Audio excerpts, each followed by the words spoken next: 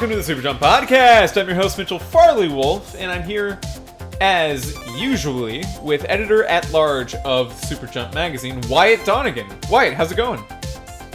Things are going pretty good. Just sitting out here, relaxing in California, trying to have a good time. I can edit this out of the podcast if you don't want to be too public about it, but I saw a tweet, Wyatt, that you're expecting a little kid. I am, yeah. Me and my wife, we just announced last weekend that we are indeed having our first child. So we're very excited. It's due in May, so we've got about 6 months to go. But yeah, you guys will be seeing a little Super Jump baby at some point in the future. That's so exciting. Congratulations, man. That's wonderful. Appreciate it. While we're waiting for that baby to come out, we have a lot of other games that are coming out and a lot of things that aren't happening in that time frame that we would normally expect to see around then. That's my little hint for what's happening later on in this episode. Until then, let's jump into the Playtime Report. Wyatt, I've played no games since the last episode, and it's been 2 weeks, which is a lot of weeks for that to be the case, but it is true. I've played no games other than, and this is just coming into my mind right now, what I've been doing is, in the last couple days, I've been getting ready for the release of Pokemon Let's Go Pikachu and Eevee by playing more Pokemon Go. And did you get into the Pokemon Go craze when it hit really big 2 years ago? I did. When it first came out, I was super into it. Like, because down here in California, I would go to Santa Monica Pier, Redondo Beach Pier, because those were always some really big hot spots where there would be I remember I went to Santa Monica Pier the first week that the game came out, and there were just hundreds of people, everyone just staring at their phones. Everybody had battery packs. It was honestly really cool to see that many people just kind of playing a game, even if it was a Pokemon game, but it was still pretty cool to see. But after that, I kind of waned a lot, and every 6 months I'll pick it up and play it kind of semi-hardcore for maybe a week, but then I just get tired of it. That sounds exactly right.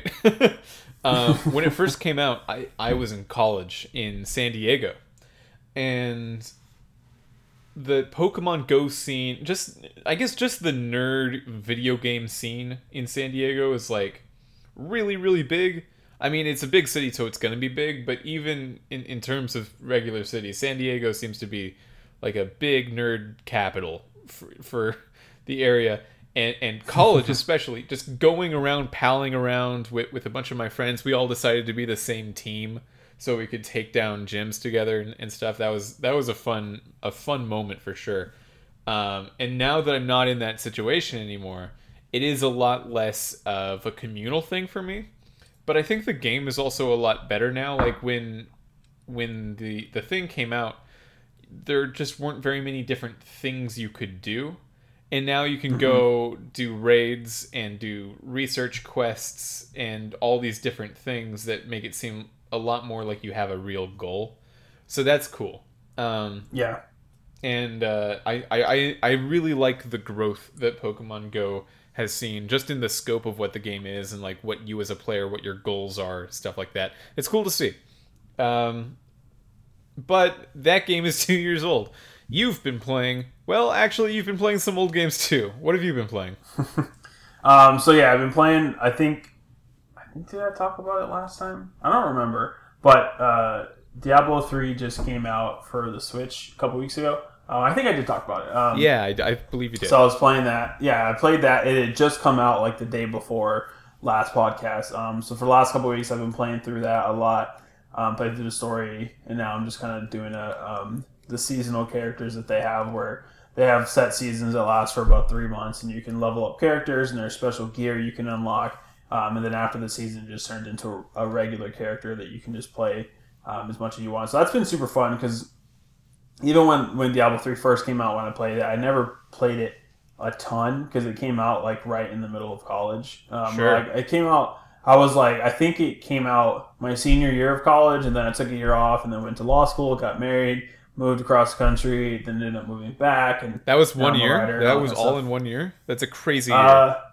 Yeah. So 2012 Diablo came out, graduated, and then 2013 got married, moved to Louisiana, started law school.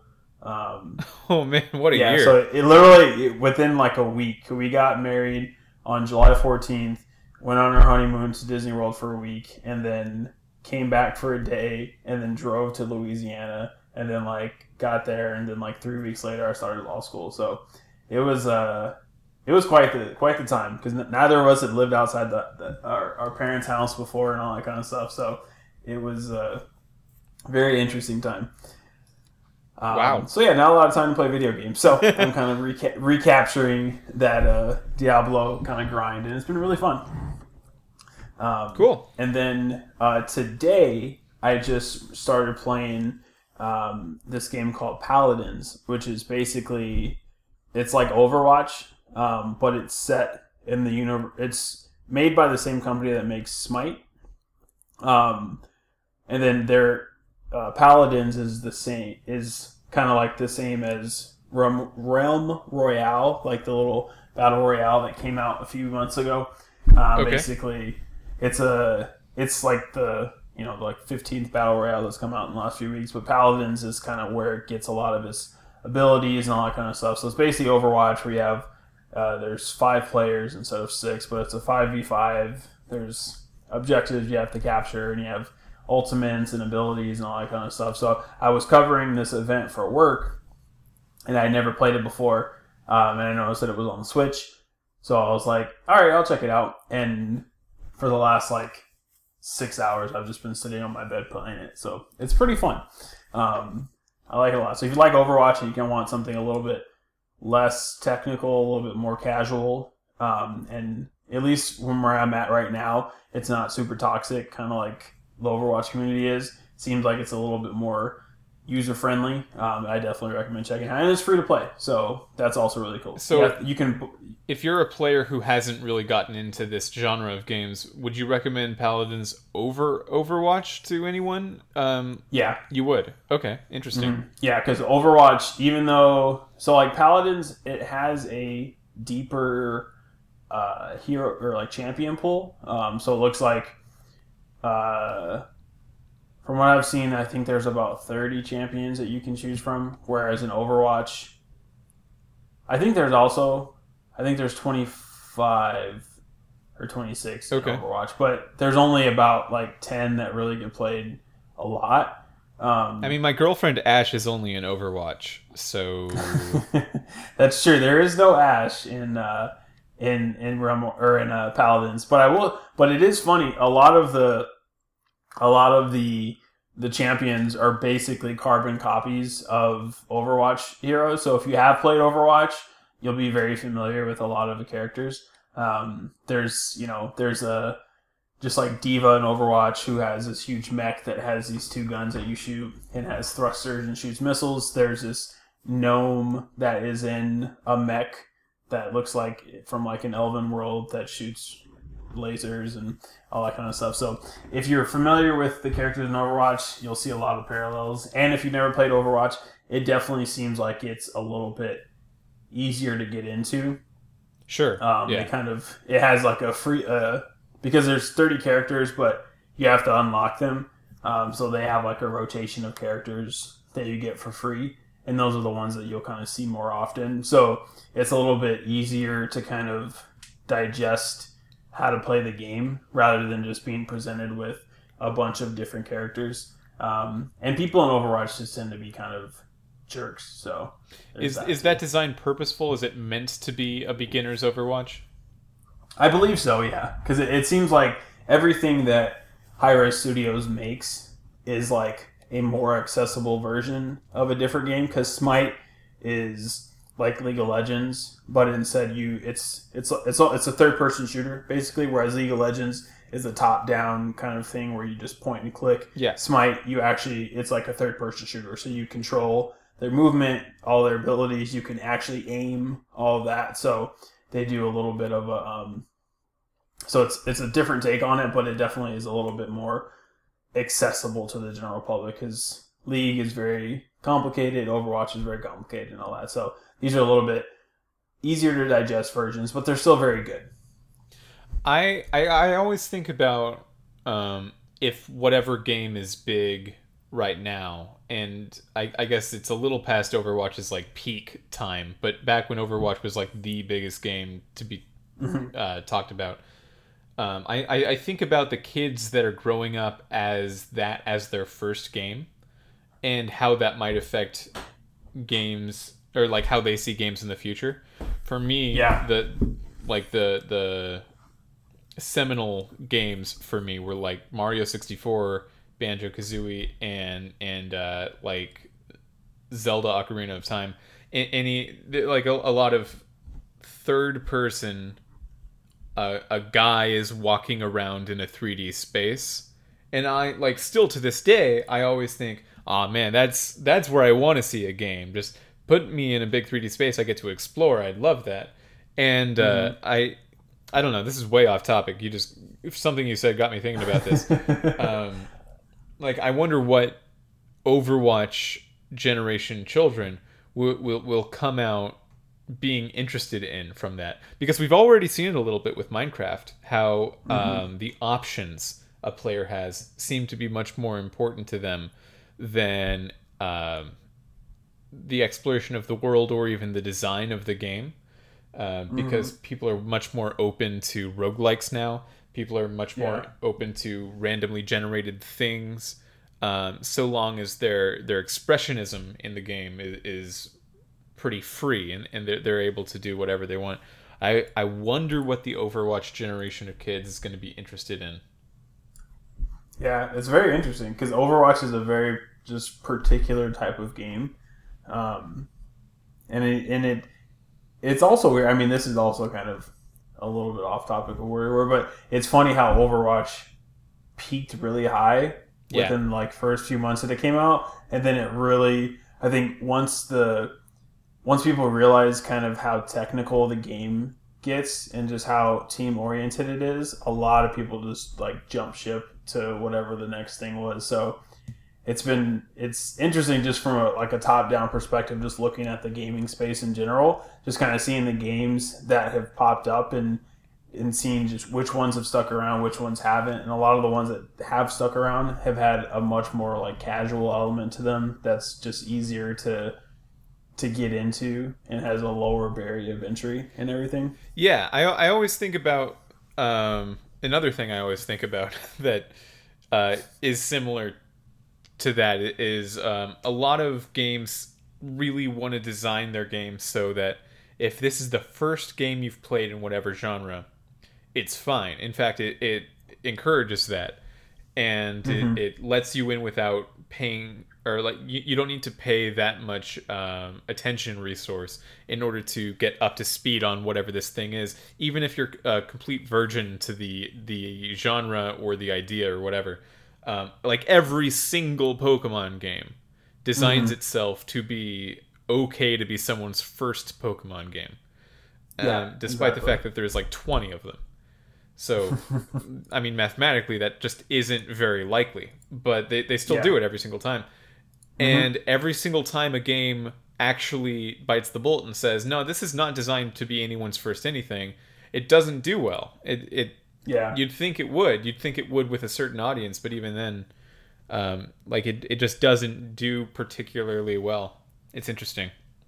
Yeah. Okay, well, that's been a little bit of a short playtime report, but in our defense, we haven't been playing that much, but there has been a lot of news. So let's jump into the Newsy Nibble. Here's the big one. Sony is not attending E3 in any capacity, presentation, or show floor. What is up with that? They've never missed an E3 in the entire history of the show's 24-year history. History of its history? Yeah, that makes sense. Good enough. I'm a good podcaster. Wyatt, what's up? Why do they do this? Yeah, it's weird, because, I think this might be jumping ahead just a small bit, but sure. With PlayStation Experience, that's kind of always been their like Sony's second E3 for the last like 3 or 4 years. They'll have E3 and then almost exactly 6 months later, in early December, they'll kind of do a mid-year checkup, and that's where they announce, like Last of Us and Uncharted 4, I think, was announced there as well. So they usually have fairly big announcements at this event, but even that, we hadn't heard anything about it at all, kind of leading up to it, and then this came out with them not attending E3, and it really makes you think, like, what's happening with Sony. Not that they're in trouble or anything like that, because I don't think that they are, but it's bizarre to see a company of that stature take a hard right turn from what they've done for 25 years, and just kind of buck the tradition and do something completely different, I guess, because I'm assuming that they're gonna maybe do something else, like they've said for sure they're not doing anything at all related to E3, but they must be doing something. Well, you have to assume, yeah, but if they're doing something, why wouldn't it be E3? That's true, yeah. They've never had a hard time just owning E3, even if other people are presenting huge things. Mm-hmm. Go back and count the E3s that have happened. Out of those 24, how many of them would people have said Sony won versus everyone else that presented? Maybe half. Maybe around half. Sony won E3. According to the people that decide those things. I don't know who wins E3. But okay, yeah. So I've covered 4 E3s, 2015 to this year, and every single time Sony has done something that even now has not yet materialized. The announcements of Final Fantasy VII Remake and Shenmue 3 are famous at this point because they are so far out from their announcements. But even the more casual things, like this year's E3 focused on 4 games, and they were Spider-Man, The Last of Us Part 2, Ghost of Tsushima, and Death Stranding. Those were the main 4 games from Sony's E3 presentation. And one of those came out. The other 3 don't even look like 2019 games. The other 3 could be 2020 games. So we have Shenmue 3, Final Fantasy VII Remake, Ghost of Tsushima, Death Stranding, Last of Us Part 2. I feel like that game is just never coming out at this point. Which one? I mean, all of them, right? But I mean, yeah, fair, all of them. But Death Stranding, just that game, I just don't. Even still, I don't know what to make of it. Just a random aside. But yeah, no, I get what you're saying. I think I know where they want it to be going now. They've done enough trailers that I can kind of piece together the clues of okay, what is this game going to look like? But even then, I can't tell if it's this sprawling open world or if it's if it's a 5-hour cerebral cinematic experience. I have no idea. Yeah, that's why I'm like, is it going to be like a Metal Gear Solid on crack where instead of just being 40% trailers, 60% game, it's going to be 90% trailers and cutscenes and 10% walking around with a guy on your back? But it's just very, I don't know. Yeah. Anyways, randomly, but I feel like it's almost kind of tied because Sony has been pushing that for so long. They have. And then they've used a lot of airtime for this game for 3 years, I feel like. Mm-hmm. And so now that the fact that they're just kind of stepping away from E3 in general, it's okay, what is this marketing strategy that you have going on? It's very bizarre. It is bizarre. Okay, so another big franchise that Sony usually gets and usually talks about at E3 and is a big part of their hardcore demographic outreach it's not a single franchise, but everything that From Software puts out, the Soulsborne-esque things they make. The Dark Souls series itself is not console exclusive, but Demon Souls was, and Bloodborne was. And it was assumed that whatever they were going to do after Dark Souls 3, if it the next thing in that lineage would also be a Sony exclusive, and it isn't. It's Sekiro Shadows Die Twice. It's being published by Activision, and at E3 this year, Xbox promoted it. It was in the Xbox show. So I'm like, what do they have? I'm trying to think, what does Sony have in 2019? What did they have in this year besides Spider-Man and God of War? Like, those two things are probably big enough for a year because both of them are enormous. Both of them are nominated for like every Game of the Year list. Understandable. But between the lines, what's coming out? And they have a lot of big games announced that are coming up, but none of them seem like they're next year, with the exception maybe of Shenmue 3, which is supposed to be August of next year, but like that's such a called shot. We'll see if it lands. Yeah. They would be the console maker, I would say, most needs another show coming up soon. Yeah, and I think especially when you consider like the reports that have come out, like from Jason Schreier afterwards, saying that, you know, he's still heard that PS5 is kind of on the horizon in 2020.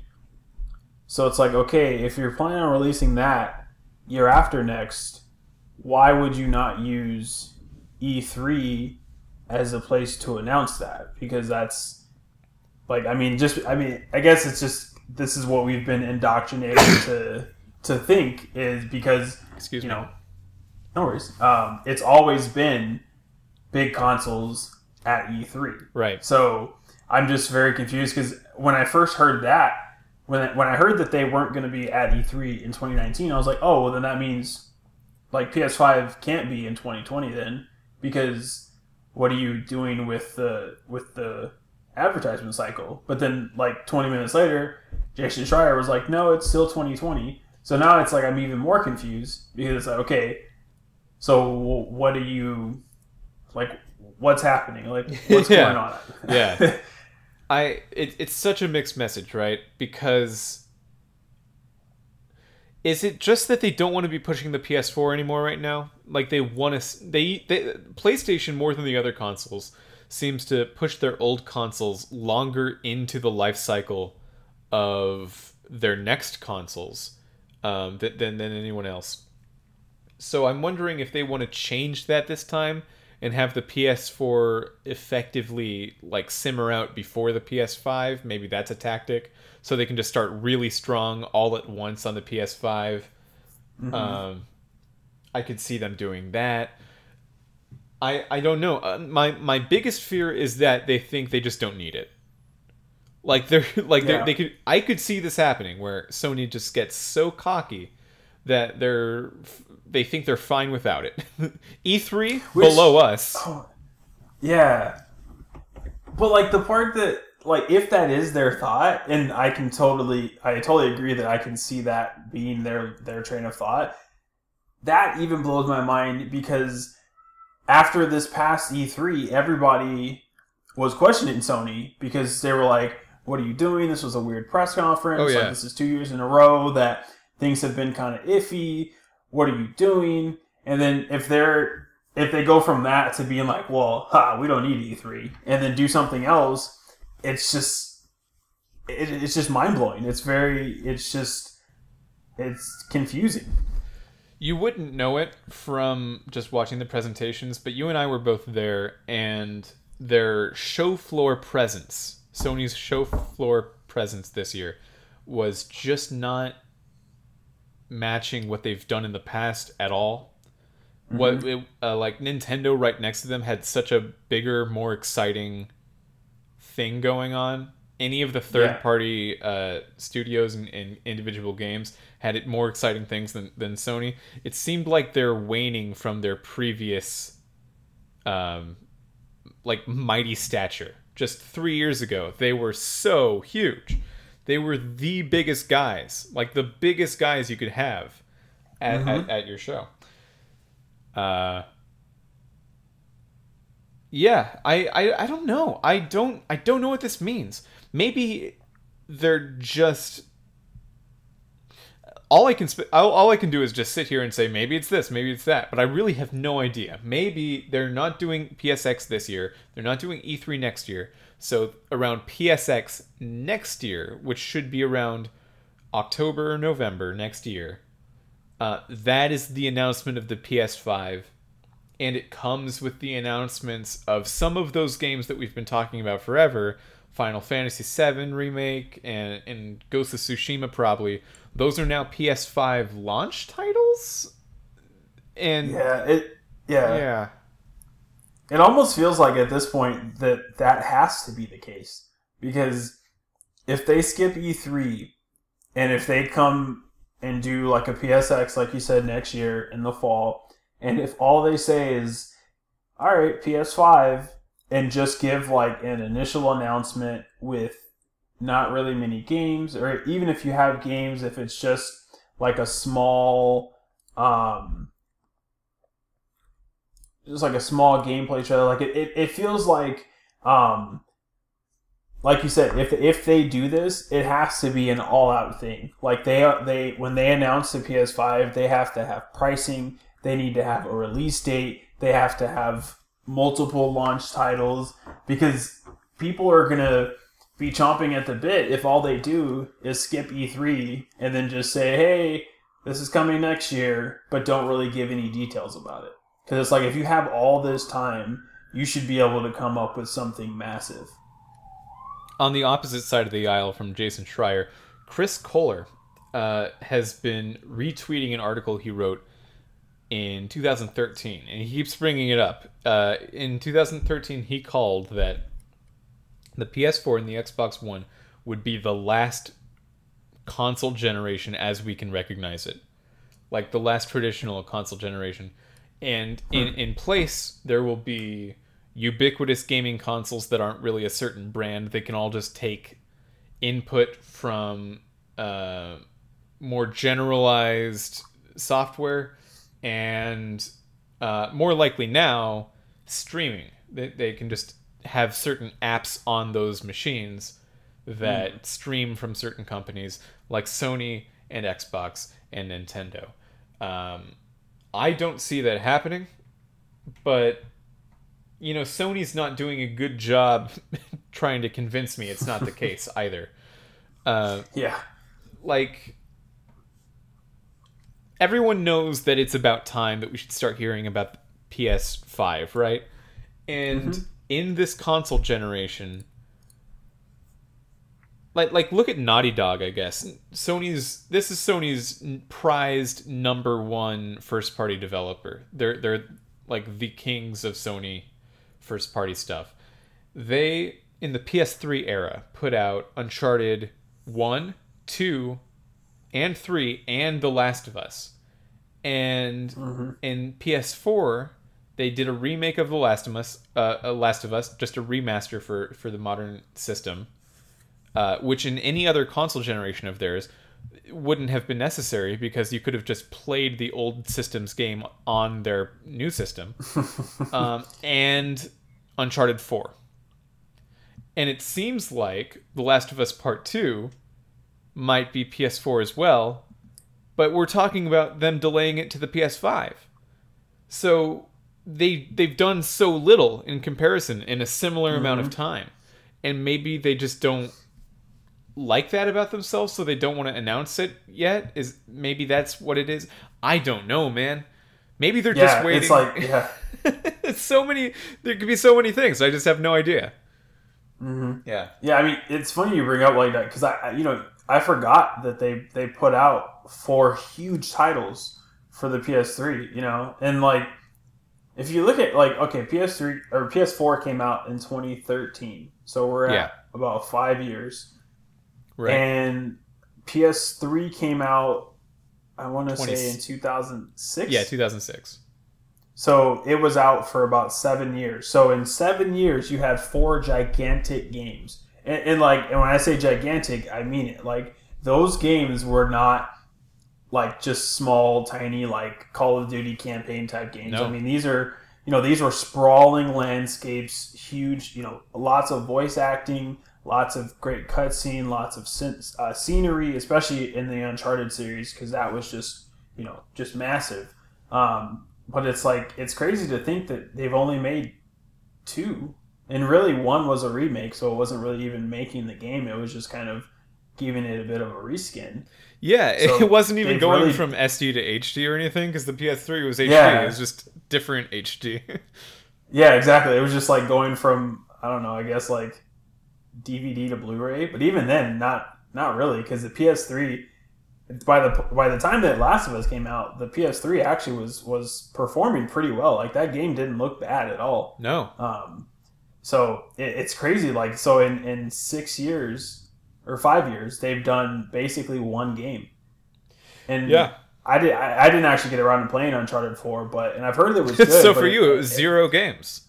Exactly. Yeah, for me, it was nothing. So yeah, Sony has just honestly been very bizarre, because they started out this console generation, with the whole, teasing Xbox thing with, like, if you want to play your friend's game, here you go, you just hand the disc. Like, they were very much poking fun, felt like they were on top of the world and all of that. And then they just kind of seem to have just trailed off into where they are now, where we have no idea what it is that they're doing. It's just, It's very weird to see from what has been, like, one of the 2 biggest companies of all time, between, I mean, Nintendo's always there, but, like, Nintendo kind of has its own audience, I feel. But, like, between Sony and Microsoft, like, Sony has very much been at the top of the game for a long time. And to just kind of go from that to where we are now, just being confused, is just very weird. So a lot of people are talking about this, saying that it's PlayStation bowing out of E3. And before they said that, I actually didn't even consider that angle, that they might just not come back to E3 at all. What do you think about that? Do you think that's likely? I think it might be, because if it's not, then it begs the question of, like, okay, why did you decide to skip this 1 year? Like, especially with it being the year before you're supposedly going to release this big system. So it's like, if you didn't do it this year, why would you need to do it any year? Or at least I feel like that's what they might be thinking, if that is going to be the case, if they just never come back. It's like, well, okay, if we didn't come this year, then why ever come back, But even then, it's also weird. Like, to not have Sony at E3 is just, like, what are they going to do? Is it, like, with the press conference order, like, everything is just going to, I mean, they usually did it in the evening, so it didn't really affect much else, but it's still just going to be a very different vibe. I'm actually frustrated that I'm frustrated by this, because I've been saying for a while, for those third parties that have their big presentations, like Ubisoft and Bethesda, if you don't have something, don't show up. Like, don't do this. Don't have a big presentation to make the press just feel sorry for you for an hour. EA is the worst about this. EA never has anything interesting, ever. And they never, ever have anything interesting. And then they just get so, like, exciting of themselves. They get themselves riled up and hyped up to announce, like, FIFA again. Like, yeah, I knew you were gonna do a FIFA. You do FIFA every year. I know. And, like, for them, and Bethesda sometimes has, like, they have their good years and they have their bad years. I just want to take these companies aside and say, like, hey, man, it is so much cheaper for you to not do this, and you're not advertising anything important right now. Don't waste the money. Do something else. Do a little Nintendo Direct style video around your time. And even then, only do that when you absolutely actually want to market something. So I guess Sony might be doing that. Like, their big games are still those 5 I mentioned that haven't come out yet, and they still aren't close. So I kind of understand why they wouldn't be wanting to market those next year at E3, because it's just not time for them yet. But at the same time, they're an entire console. They are an entire medium rather than just a developer. that there are so many third parties that rely on being shown at places like Sony's E3 presentation and Microsoft's E3 presentation and Nintendo's E3 presentation, that Sony not showing up, it doesn't just impact Sony and Sony first party developers. It's an entire ecosystem. It's an entire fan base that bought the console, that bought a PS4, and they're just saying, wait, you're like done? You're not announcing any more games for this system? It's wild. It's like I didn't think this was possible. Mm-hmm. That they could just not show up. Yeah, they could just bow. Because I mean, now that you say it like that too, it's like, yeah, like if they really don't do anything else big for this console generation, it's just like, wait, what? Like all these big, huge things that we've been promised. Like, are you just done? Because, like you said, if they're skipping E3, and if they choose to kind of focus on PS5 for any event, whatever it might be that they do next fall, then like that means we've only got, from right now, we have 2 years left on the PS4 cycle, but there's nothing in the pipeline except for like, third party games and multi-platform games, but they've got nothing else that's, there's no God of War to look forward to. There's no, Spider-Man. It seems like we're just, I mean, they've shown us a lot of good stuff, but nothing has dates, so we have no idea when they're coming. Yeah, it's wild. And I'm sure there's, like, the Santa Monica team at Sony is probably working on God of War 2/5, however you want to count it, now. And they would be ridiculous to not consign Insomniac Games to do another Spider-Man game if they still have the rights to that. So there's stuff, but I mean, that should be in its embryonic stages right now. And the things that should be on the horizon are way on the horizon. So, I would say they're just not in a great position at all right now.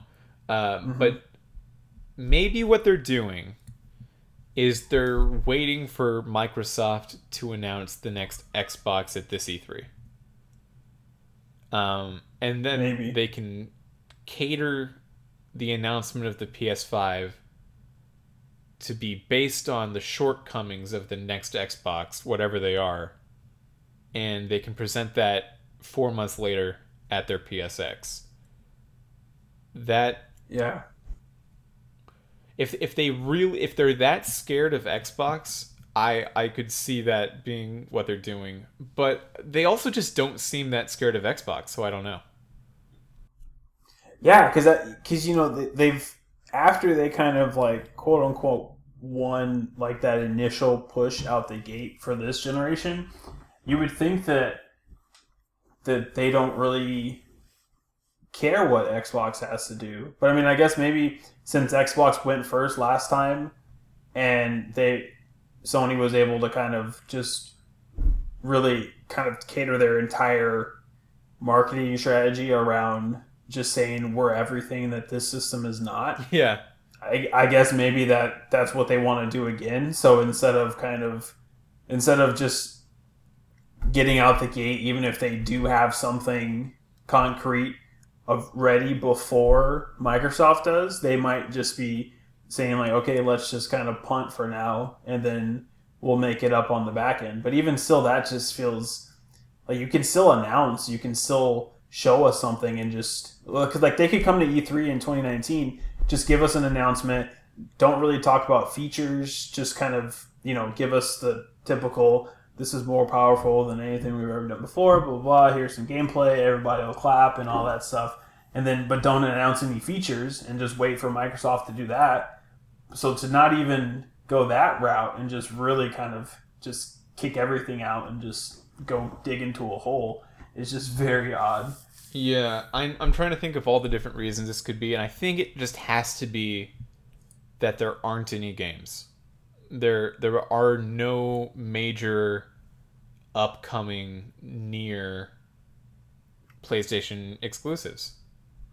And if I was like way hard into the PlayStation camp out of all three of these consoles fan bases, if I was in there, I would be really nervous right now. I would be very nervous that my box that I bought is just abandoned prematurely. And I mean, Nintendo sometimes does this, and they get a lot of flack for when they do it. Like when the game that they announced for the Wii U, the Wii U's prize game, Breath of the Wild, that's going to turn into a Switch game.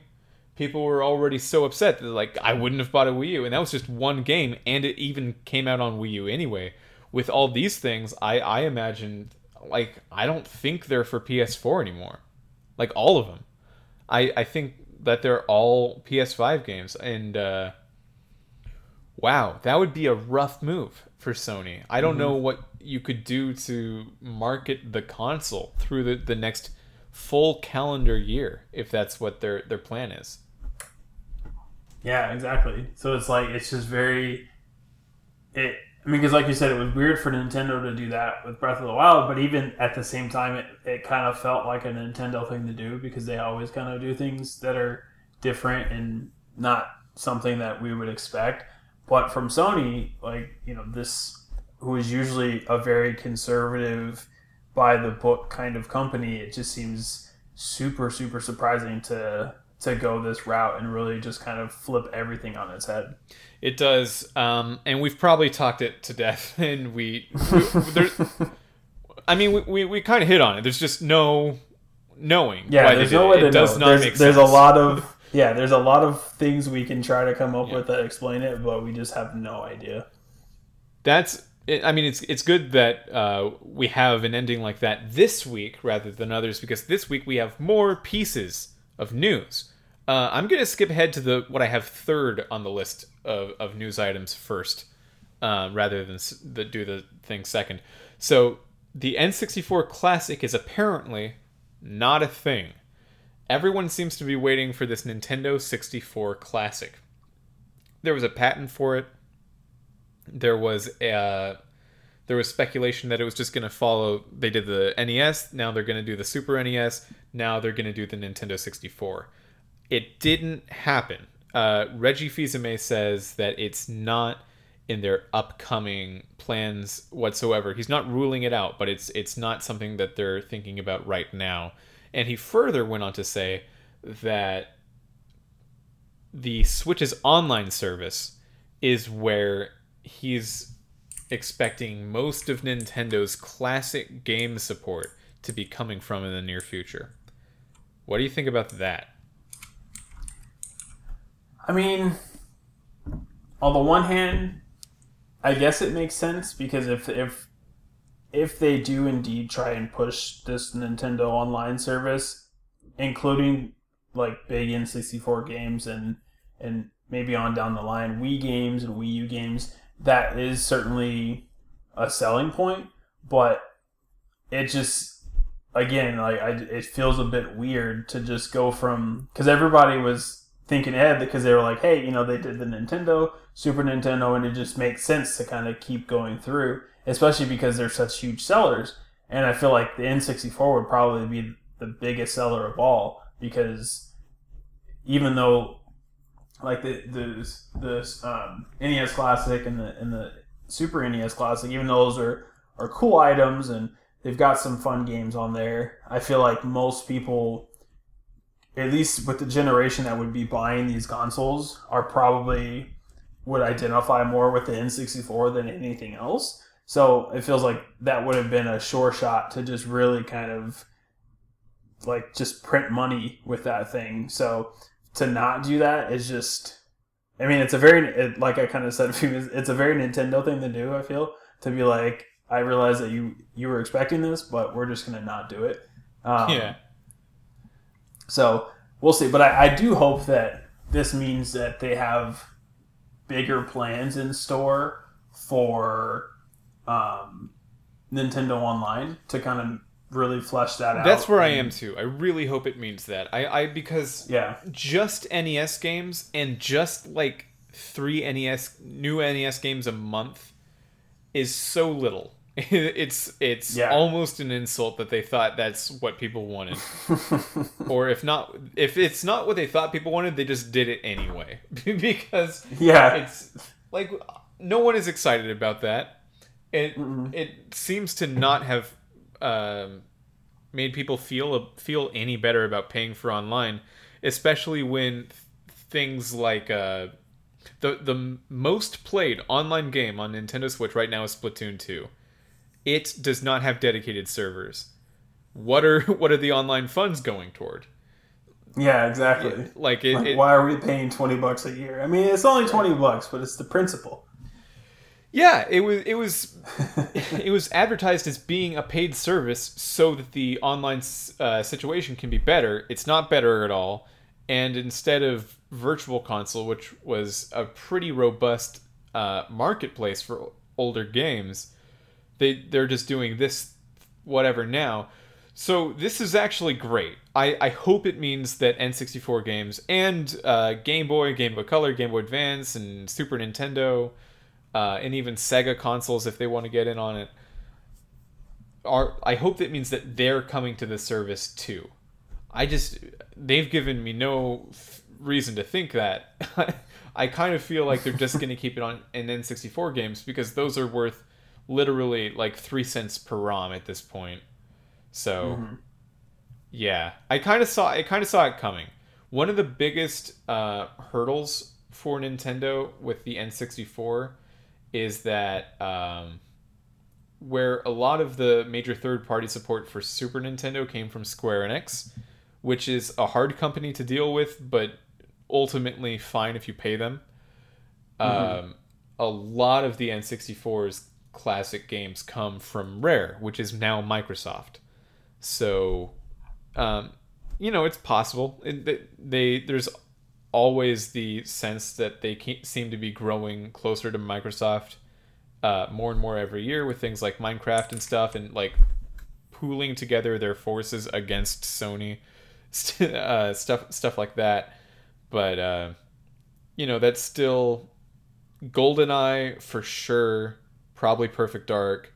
Probably the two Banjo games.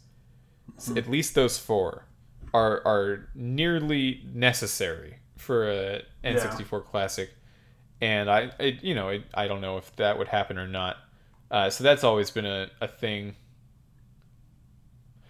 In that same interview, Reggie said some more information about he said some more things about the Smash Brothers DLC for Super Smash Brothers Ultimate. He was asked about the characters because Sakurai tweeted out that those characters were chosen by Nintendo. And Reggie said, actually, I was never asked about that. So it must have all been from Nintendo Japan, which is interesting. And he was insistent that all of the characters for DLC were already chosen way ahead of time. So no fan-based polls that happen right now could impact what they do as DLC, which seems like a weird thing to double down on. I understand that is the case, and it usually is the case, in fact, with DLC. But it seems like a weird thing to be proud of, or to advertise, that fan demand will not affect these things at all. Isn't that strange that they would harp on that? Yeah, it is weird. I mean, it was... I remember when Sakurai came out and said that, it was a very weird thing for them to kind of make a point of. I don't know. It almost has me leery about what could be coming. Yeah, I'm optimistic. I still think there could be some good characters in there. Sakurai has come out himself and reiterated his stance that he took 10 years ago, that characters from anime and manga cannot be in Smash Brothers. They need to be from video games in their origin. So I'm sorry, Wyatt, it looks like Goku is not happening. Damn it. I know. There's a lot of things that they're saying right now that seem to indicate what it can't be. So you almost can just narrow down the list. Yeah, that's true. Yeah. Still hoping for Banjo. Don't think that's impossible. A lot of people assumed that if Banjo was going to be in Smash, it would be tied to an N64 classic. He wasn't in the base game, and the N64 classic doesn't exist. So I'm a little bit more nervous than before, but we'll see how it goes. Last news item. And we're only doing the Newsy Nibbles this week because sometimes the hot topic is the Newsy Nibble, is my excuse. There's a trailer for a movie called Detective Pikachu. Why? It was great. Dude! This came out of nowhere. Like, I remember when this movie was announced, and I was like, okay, like, Detective Pikachu, like, this is probably going to be absolutely horrendous. Yeah, it has no business being good. Yeah, like, everything that we had heard prior to this would just lend to a terrible, terrible Avatar: The Last Airbender live action-ish kind of just hot, steaming pile of garbage. Yeah, this trailer dropped. What the idea initially like made me think of is that one Barney movie from the 90s where it doesn't take place in the canon of the TV show Barney. It's like someone liked the TV show Barney and had a Barney doll, like an official merchandise Barney doll that then came to life and became Barney in that movie. Which is, I don't know how like popular that movie is. I don't know how many people have seen it, so I don't know if I'm just like talking about some completely weird thing. But yeah, like the idea of it being a movie where there's a talking Pikachu, makes sense because the movie that I think a lot of people expected and what a lot of people thought they wanted was just a standard trainer goes through the gym system, battles the Elite Four, or does a Pokemon League tournament or something like that, becomes champion. Like that's the movie you want to see, a typical trainer journey, Ash does in the show all the time, constantly for 20 years. And because that's just the story of Pokemon at this point, that's what you would expect to see. But if you're making a live action movie about it, you want one of the main characters to be the Pokemon itself. And if that's the case, it needs to have lines. So I understand why they went with why they went with Detective Pikachu. It just felt like a cop-out to me. It felt like, oh, this is completely for the merchandise. They're going with the safest route possible. After seeing this trailer, I think this is the furthest from the safest route possible they could have possibly gone. Yeah, 100%. Because they went for it. Like they really absolutely went for it. Like, because this is everything that you would have wanted out of a Pokemon movie. A Pikachu that talks where we can understand him and is voiced by an actor that people really love. I don't know if everyone wanted that, but all right. Well, I mean, yeah. I mean, I don't know if everyone wanted this particular person, but like giving it some just giving that character, so to speak. Sure. And then, really giving us these Pokemon that obviously, of course it's going to be CG, so nobody's expecting these to look like, actual things that we can see, but the looks of all of the Pokemon look fantastic. Like, they're all very as realistic as you can possibly make a fake pocket monster. But it looks great, and I don't know how they did it, but it look. I mean, we'll see what the whole movie looks like. But from where we're sitting, this looks absolutely fantastic. Yeah, I couldn't have envisioned this movie being anything like what it is. I thought they would either just put like models of the Pokemon from the game, even just how they look, like completely smooth and anime in the real world, and it would look maybe like Who Framed Roger Rabbit with just the cartoon imposed on the real world stuff. Or they would go a really weird route and they would just say, this is the normal world, and this is like a kid who likes Pokemon, like the video game and the TV show. Somehow a portal opened up and he got what looks just like a regular mouse, like a yellow mouse, but it zaps people, and he needs to protect it from the FBI or something. Like it's E.T. but Pokemon. And what they did was they made Pokemon that actually look like real animals, but still very much like Pokemon. Like, they don't look like... Yeah. Oh, man, I can't even describe it. And if anyone hasn't seen it, I don't know what you're doing with your life. Go and watch this trailer. It's the best thing I've ever seen. Okay, yeah. Wow. Just... I mean, yeah, like I think, like, wow, that kind of just explains it. Like, it just looks... Like you said, like... Of course, they look like Pokemon, but they don't look like what we're used to seeing. You know, I mean, like the one example, you know, everybody's freaking out about Jigglypuff. Right. Apparently, everybody just thought that she was all just like a balloon, basically. But everyone freaked out to see that she was actually like has fur. Mm-hmm. But that's something that type of kind of realism is not what we're ever kind of expecting from Pokemon. Mm-hmm.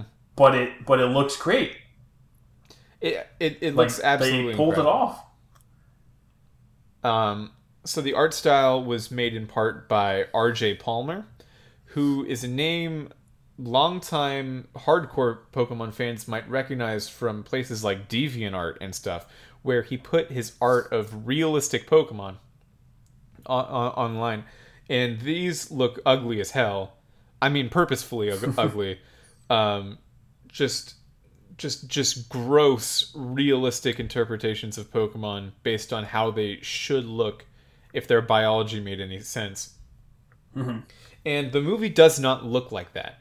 But the fact that he was brought in, apparently, in an interview, he said, the director of the movie was just Googling realistic Pokemon, and my art came up, and he hired me on the spot, which is what a dream come true. The movie definitely has some of that DNA in there. Like, it's about 80% closer to what Pokemon looked like in the games than what he was originally drawing.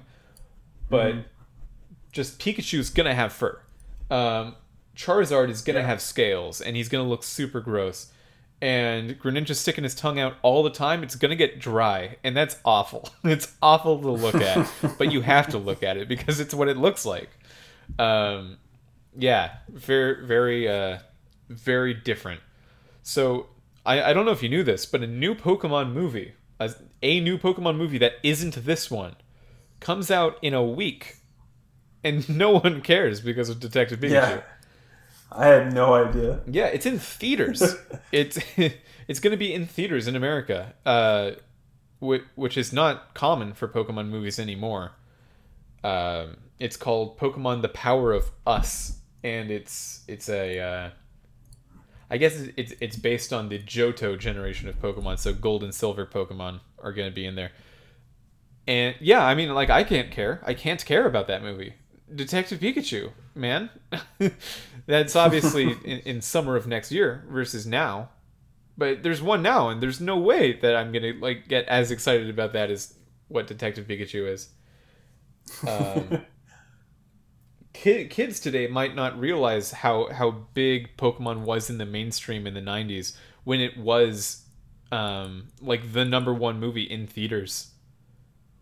Pokemon the first movie was the #1 movie of that summer, the summer it came out. And it is... I remember going to see that. Oh yeah, it's still the #1 anime movie in terms of revenue ever.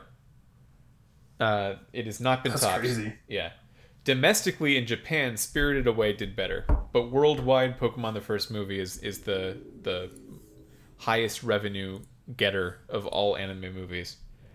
But what do you think about the tone of this movie? It seems so dark. Yeah. Well, it seems it's. I think it seems dark because everything that we've known from Pokemon before has always just been so lighthearted. You know, like even in the original movie. You know, spoiler alert to anybody that hasn't seen a 20-year-old movie. But you know, like the ending scene where Ash almost dies and Pikachu has to revive him. Like even in that scene, like it's a sad scene, but the entire tone of everything is very hopeful and very kind of just uplifting. But this thing just seems like a real movie. Yeah, like which I like it. I think it's a good it's a good move to kind of just give what is typically been seen as just this like kiddie franchise, give it like an actual normal kind of vibe. In the show and in some aspects of the game, they're so careful to toe the line between naturalism and just cute chibi aesthetics, so they can have a Pokedex line in there about how like Rattata are often the food source for Spearow. But you're never going to see a Spearow eat a Rattata, right? You're never going to see a Pokemon like die in that way. I bet in this movie, a Lickitung is just going to extend its tongue and grab a Butterfree out of the air and eat it. And it's going to be a joke. And then like it's just going to cut to a different scene. Just looking at Pikachu in this movie, like he can die. Pikachu in the show can't die, but Pikachu in this movie could be eaten by that Charizard. It just could. Easy. Yeah, 100%. Yeah. Okay, that's all I have to say about that. Let's close off the show. Of course, you can write into us at podcast@superjumpmagazine.com. That's podcast@superjumpmagazine.com. If you write into the show, your questions or comments may be read on the show unless otherwise stated in your message that you don't want that. And if you could, just remember to leave us a review on iTunes or wherever you get your podcasts. Subscribe to us, tell a friend, anything you want to do. Let's head into the after-school activities. So Wyatt, what are your after-school activities this week? So, we were talking a lot about Sony and that whole thing a little bit earlier in the show. So there's this guy, he's a YouTuber /, Twitch streamer. His name is Maximilian Dude. He does a lot of fighting game stuff mainly, but he also plays a lot of video games. And he always kind of does these other non-fighting game related videos, and he did one on the PS5 and kind of just the state of Sony, kind of where they're at. And he always has really good thoughts, and because he's kind of a pretty well-connected YouTuber, he does have like some sources from like within the industry as well. So he can kind of give some just kind of more detailed thoughts on things than just kind of like a regular person could. So definitely, it's one of the newer videos on his channel. So if you could just search Maximilian Dude, and that's DOOD. That's kind of like what he calls his fan base. So if you just search that on YouTube, he'll pop right up and you can check that video out. Cool. Sounds good. So I hate to bring the tone of the show down a little bit, but the reason there was no episode last week, our goal for season 3 was to have no missing episodes, like no missing weeks, just because, and we had a lot of them in season 2. We had to break it for season 3 for the first time, just because the Thousand Oaks, there was a shooting in a bar and 12 people died. I did know one of those people. It's pretty close to me. Thousand Oaks is only a few towns over from where I live.